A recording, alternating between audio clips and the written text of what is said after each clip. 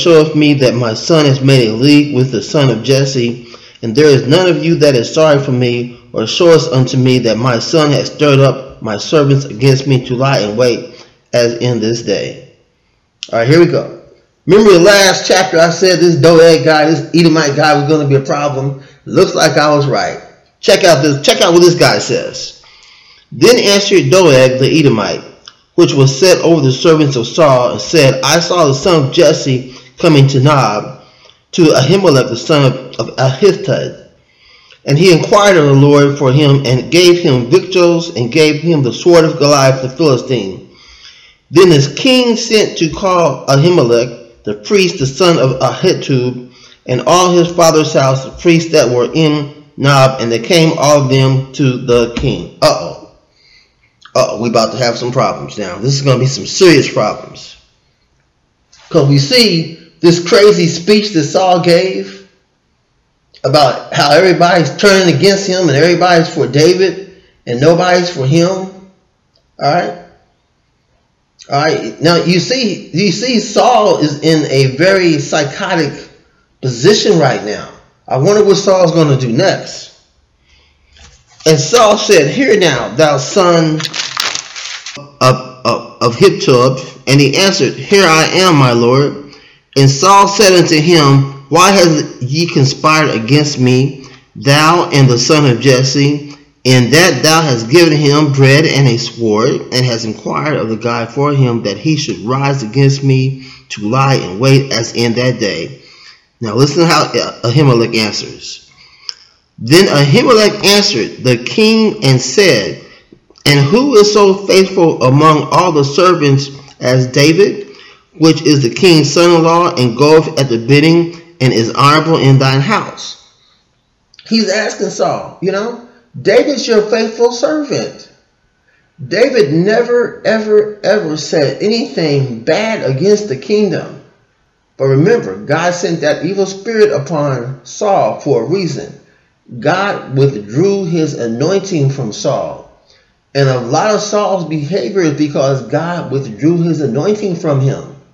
All right? When God withdraws his protection from you, you think the adversary cares? He's coming at you with everything he got, with every wicked spirit he got. But however, we're under the new covenant now, covered by the blood of Jesus.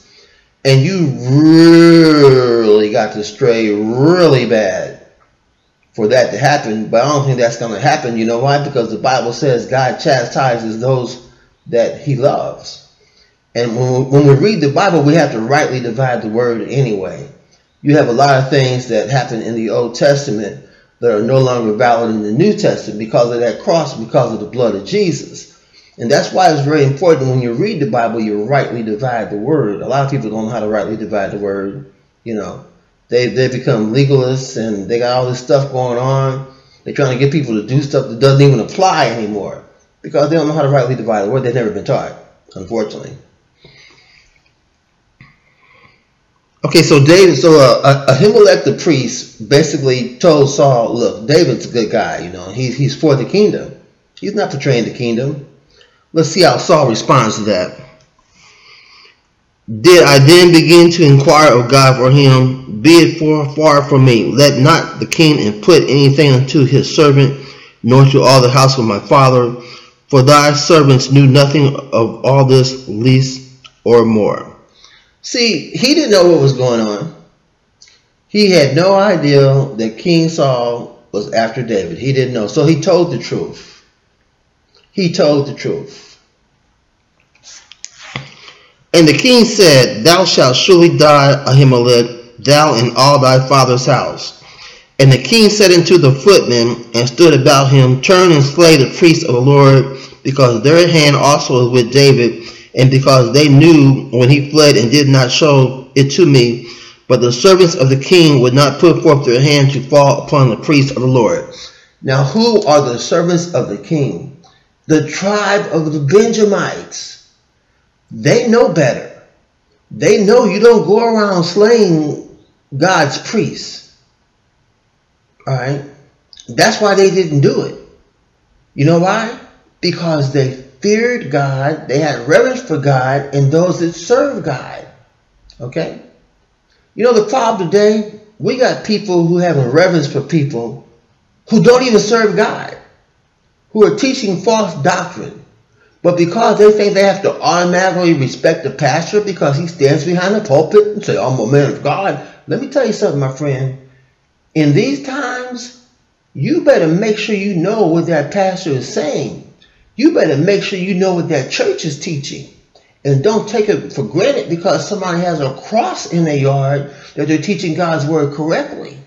That's why it's important that you know God's word. But anyway, back to my point. I kind of got off the track a little bit, but maybe somebody needs to hear that. But check this out. The Benjamites, who are King Saul's servants, refused an order from the king because what? they had more love and reverence for God and his servants over the king and his commandments. Think about that for a minute. And the king said to Doeg, turn thou and fall upon the priest. And Doeg the Edomite turned, and he fell upon the priest, and slew all on that day 85 persons that did wear a linen ephod. That means this Edomite had no problem killing the priests that belonged to God. Now we're going to take a pause real quick, and I'm going to read something to you from Psalms 137, verse 7. Write that down. Psalms 137, verse 7. Now this is a verse that you need to keep in mind, and it'll explain you what type of people the Edomites are. Remember, O Lord, against the sons of Edom, the day of Jerusalem was said, raise it to its foundation. Raise it basically means destroy it. The sons of the Edomites said destroy Jerusalem down to its foundation. This is going to be a futuristic event. So we know, or this is a past tense of Prince actually, because King David is established in his kingdom, and then you have Solomon established in his kingdom, and Jerusalem doesn't get destroyed until they give themselves over to idolatry and worship other gods.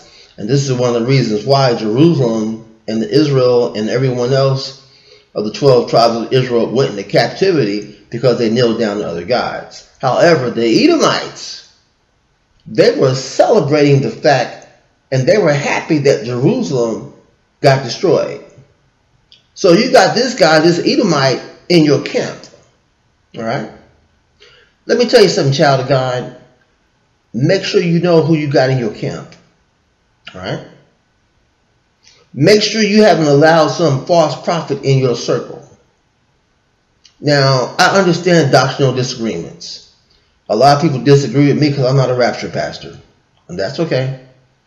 But let me tell you something. The rapture is not one of the essentials of salvation. Don't you ever forget that. Don't you ever forget that. The rapture is not a salvation essential. The essentials of salvation is this: to believe that Jesus Christ died on the cross for your sins and was resurrected, and to believe that this word of God is true. Doctrinal disputes, depending on what they are, but disagreeing with someone because of interpretation, well, that's been going on for a long time. And when we are dead and gone, it's still going to be going on. And we're going to have doctrinal disputes until the return of Jesus. But I'm transparent with mine. I don't hide mine. Okay? I don't hide mine to get people to like me. I put my views right on the table.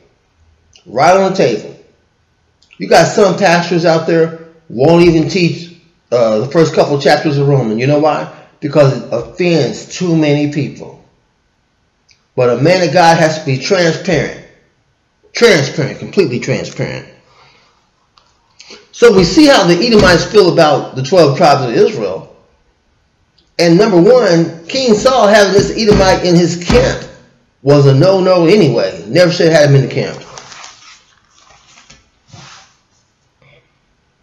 And one of the sons of Ahimelech, the son of Ahitub, named Abiezer, escaped and fled after David. And Abiezer showed David that Saul had slain the Lord's priest. And David said unto Abiezer, I knew it that day when Doeg the Edomite was there, that he would surely tell Saul, I have occasioned the death of all the persons of thy father's house. Abide thou with me, fear not, for he that seeketh my life seeks the life, but with me thou shalt be in safeguard. Now let me tell you something. I want to read that again, because you got to realize that Abiezer is from the priesthood. He's from the priesthood line. And this is very, very important. So let's read this again and let's embrace this. And David said unto Abiezer, I knew it that day when Doeg the Edomite was there, that he would surely tell Saul, I have occasioned the death of all the persons of the father's house.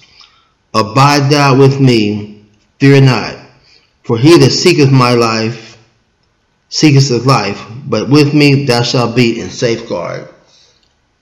David offered the priests his protection. I believe David knew that King Saul was going to slaughter the priest Ahimelech and his family. I believe he knew it. But what did David do? He did what a servant of God does. He protected the priest. He offered the priest protection. And what did King Saul do? Someone who is in opposition of God? He had no problem whatsoever killing the servants of God. Application. In your everyday life, people are going to come at you because of your anointing. And the reason why? They have formed a relationship with that spirit of the Antichrist, and you are their enemy. But we are not at war with their vessel. We're at war with what dwells within their vessel. And if possible, we want to lead them to Christ. However, there are people out there that got it real bad. They need Jesus real bad. And they've been led by the spirit of the Antichrist all their life. And they have declared war on the children of God since day one. So when people declare war on the children of God, remember, they're being led by the spirit of the Antichrist. They're being led by the spirit of the Antichrist. And the adversary, he hates everything that loves God. As a matter of fact, the adversary, the wicked one, he even hates the people who reject God.